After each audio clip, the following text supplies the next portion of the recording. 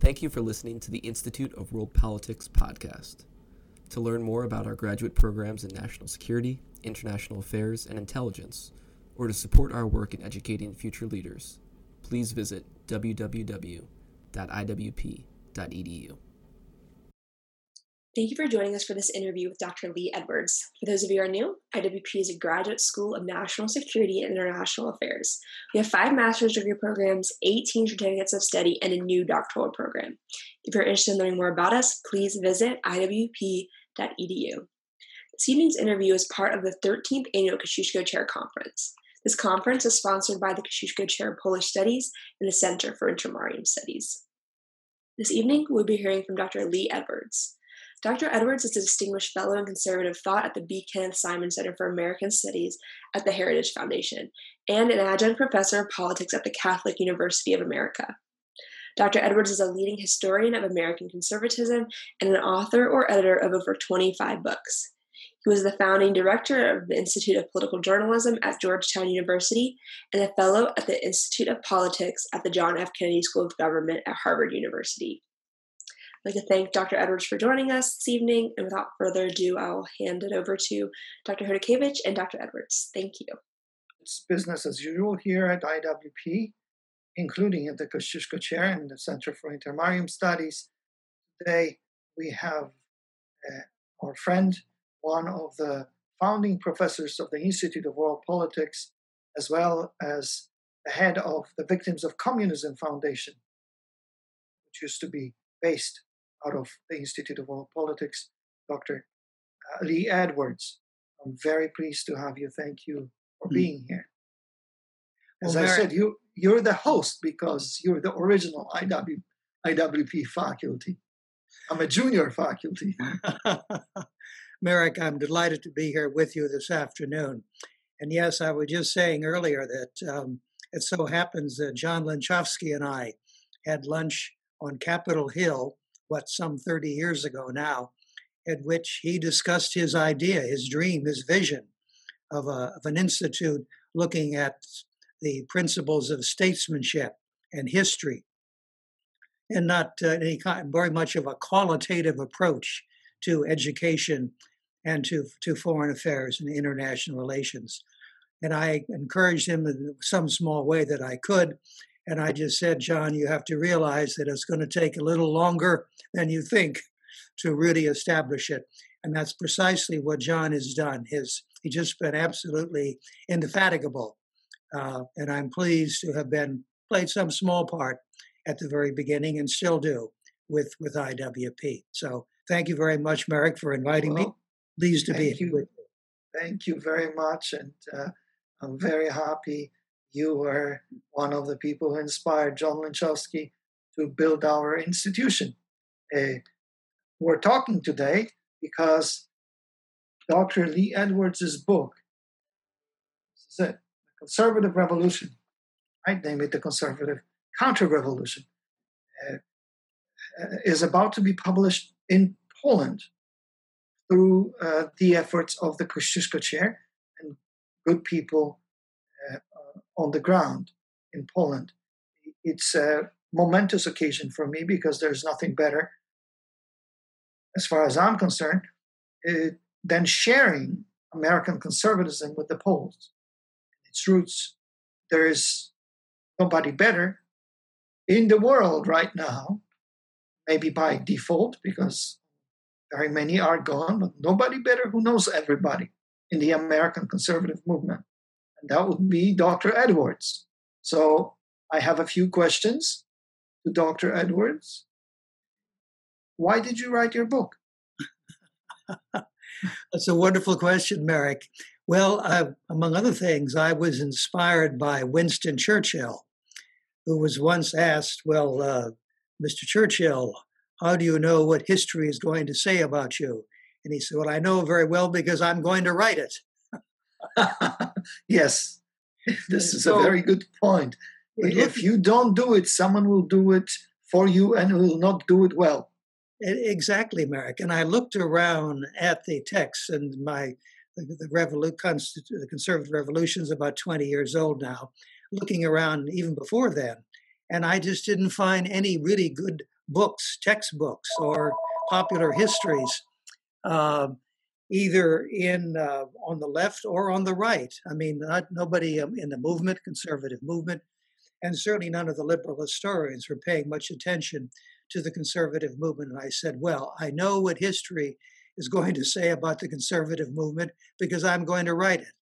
I'm happy to say that over these last 2.5 or so, 3 decades, I've been able to write some 20 books or so about various aspects, various personalities of the conservative movement. So for me, there was an intellectual void which had to be filled, and I've tried to do my very best, and maybe it's not been too bad, to fill that gap and that void. Great. Please tell us about the inception of the modern American conservative movement.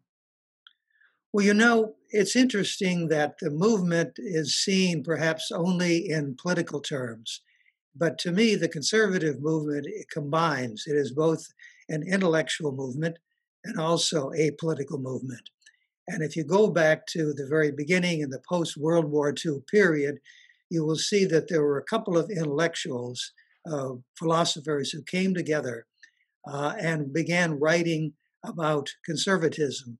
One of them was Friedrich Hayek, the well-known Austrian economist who won the Nobel Prize for economics years later, who wrote a little book called The Road to Serfdom, in which he laid out a classical liberal guide for people if they wanted to be interested in the conservative way of approaching life and economics.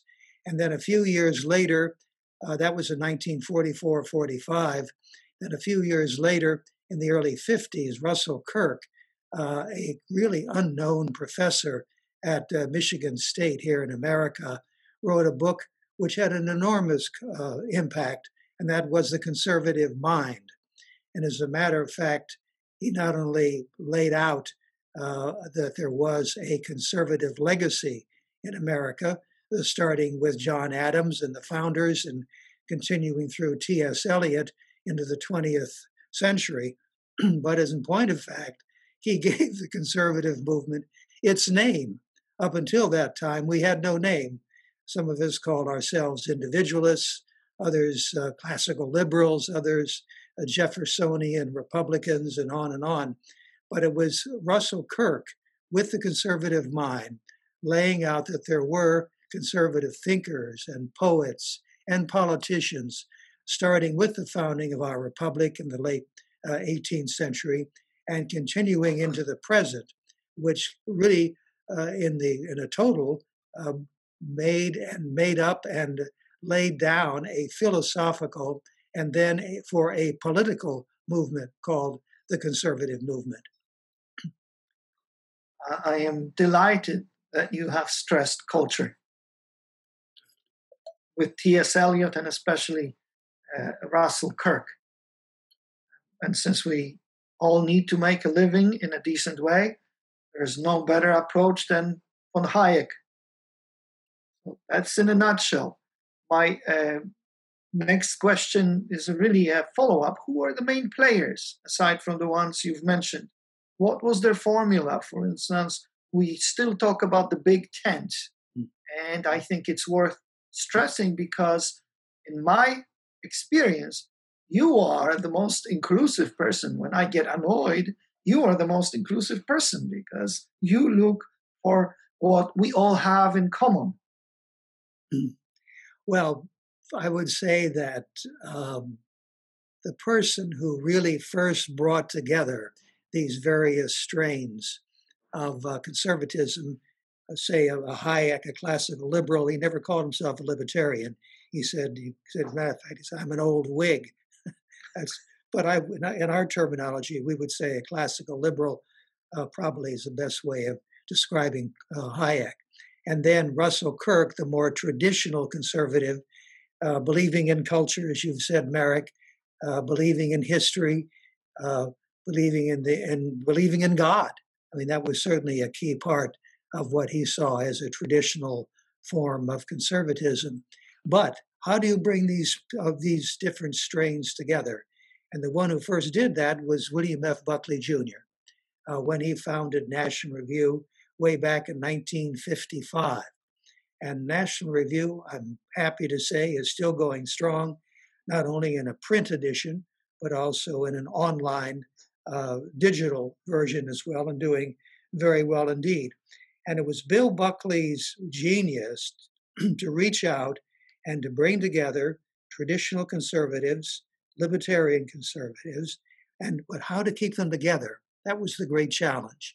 And for him, he said, what we must do is stop talking about what separates us, and let's focus on a common enemy. And the common enemy in the 1950s and for decades following that was the Soviet Union. And people like Nikita Khrushchev, who said, we will bury you, and your grandchildren, your meaning American and those in the West, your grandchildren will live under communism. So it looks like it's coming true. Not yet. Not yet. But Bill said, let's come together. Let's focus on that common enemy. Let's use that as, he didn't put it this way, to use this word, but let's use anti-communism as the cement which will bring together these various strains of conservatism. And that's precisely what happened intellectually, starting in the 1950s, the 1960s, and then along came the politicians like a Barry Goldwater in the 1960s, and then a little bit later, Ronald Reagan. Both of these political leaders, one a senator from Arizona, the other a governor from California, both of them were what we call fusionists, reaching out to different strains of conservatism, bringing them together, keeping them together through tact, through diplomacy, and through encouraging conservatives of all brands to concentrate on what brings us together, what keeps us together. And for so many years, it was the clear and present danger of communism. This is fantastic. What do you think was the greatest success of American conservatism, and how was it achieved? Well, I think intellectually, we would have to say that the founding of National Review and keeping it together was because it was there as a gathering place, as an opportunity, as a platform, if you will, for conservative writers and thinkers of all ages. I mean, I was living on the left bank, Merrick, and trying to write the great American novel and failing miserably, receiving rejection slip after rejection slip of my fiction.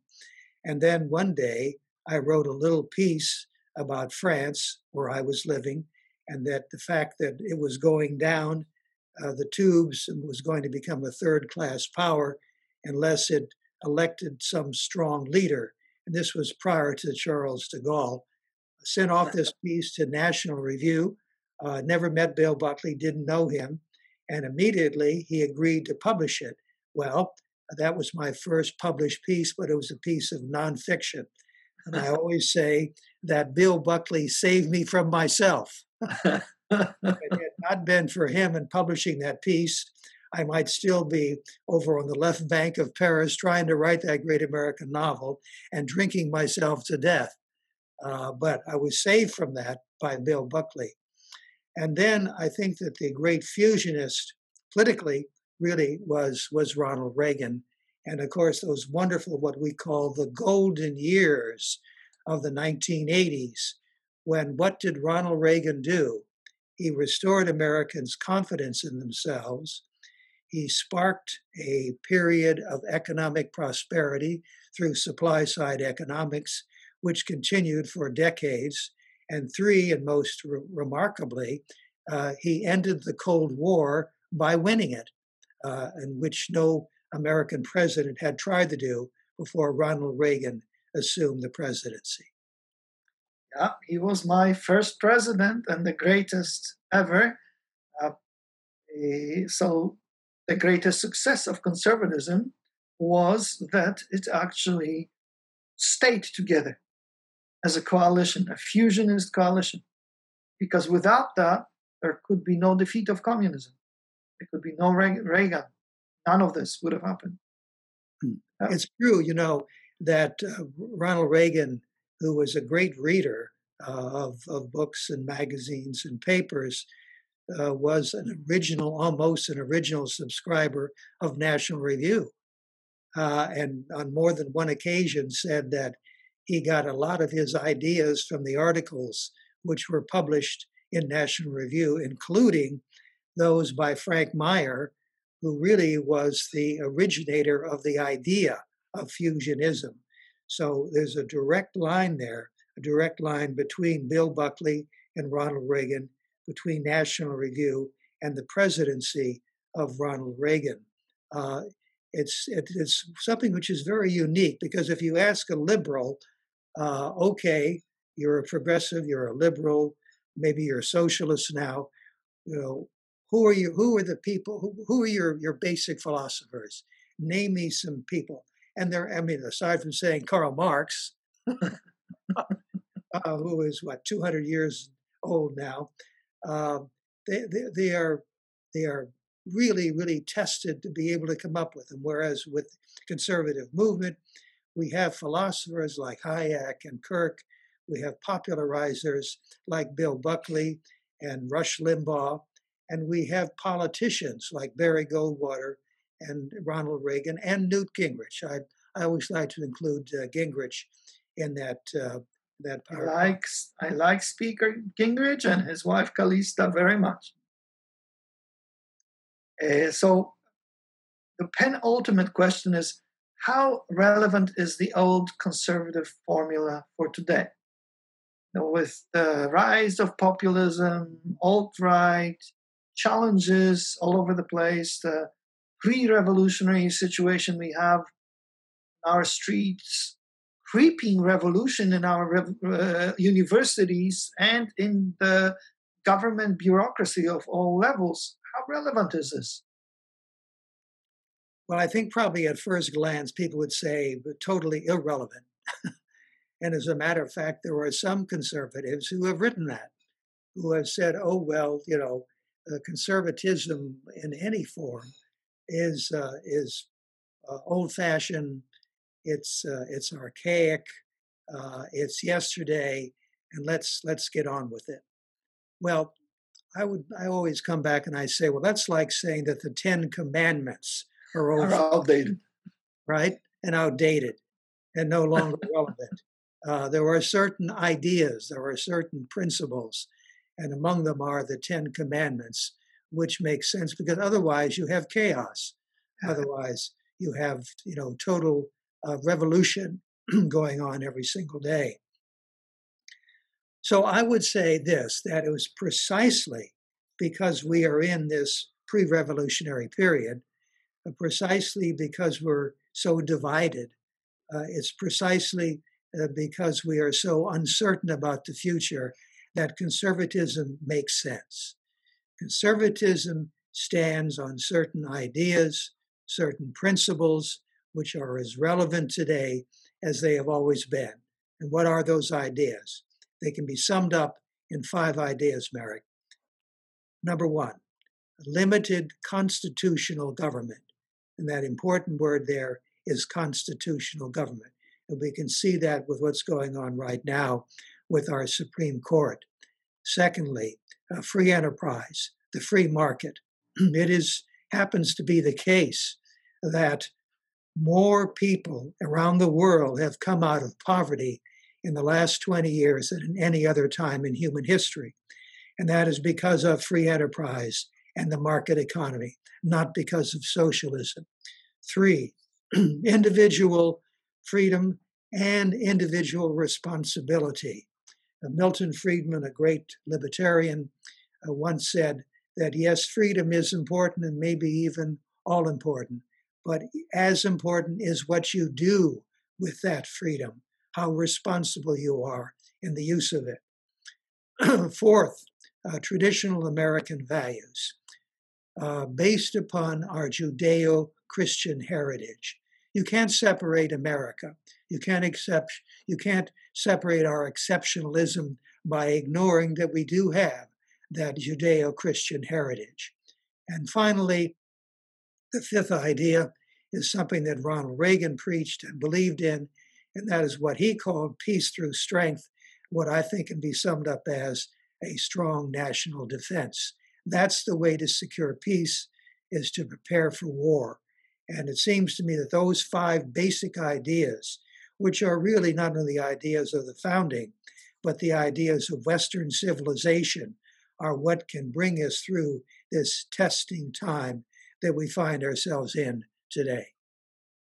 Fabulous. I agree. Some things never change. They may mutate, but the essence remains the same. And they are very useful points of reference. Would you like to say anything to your Polish readers? Well, I would like to say this, that I'm delighted that there's going to be a Polish edition of my book, because I was born in the second largest Polish city in the world. And that city, of course, is Chicago. I was born not only in Chicago, but I was born on the south side of Chicago, which is where most of the Poles once lived, maybe not so much anymore.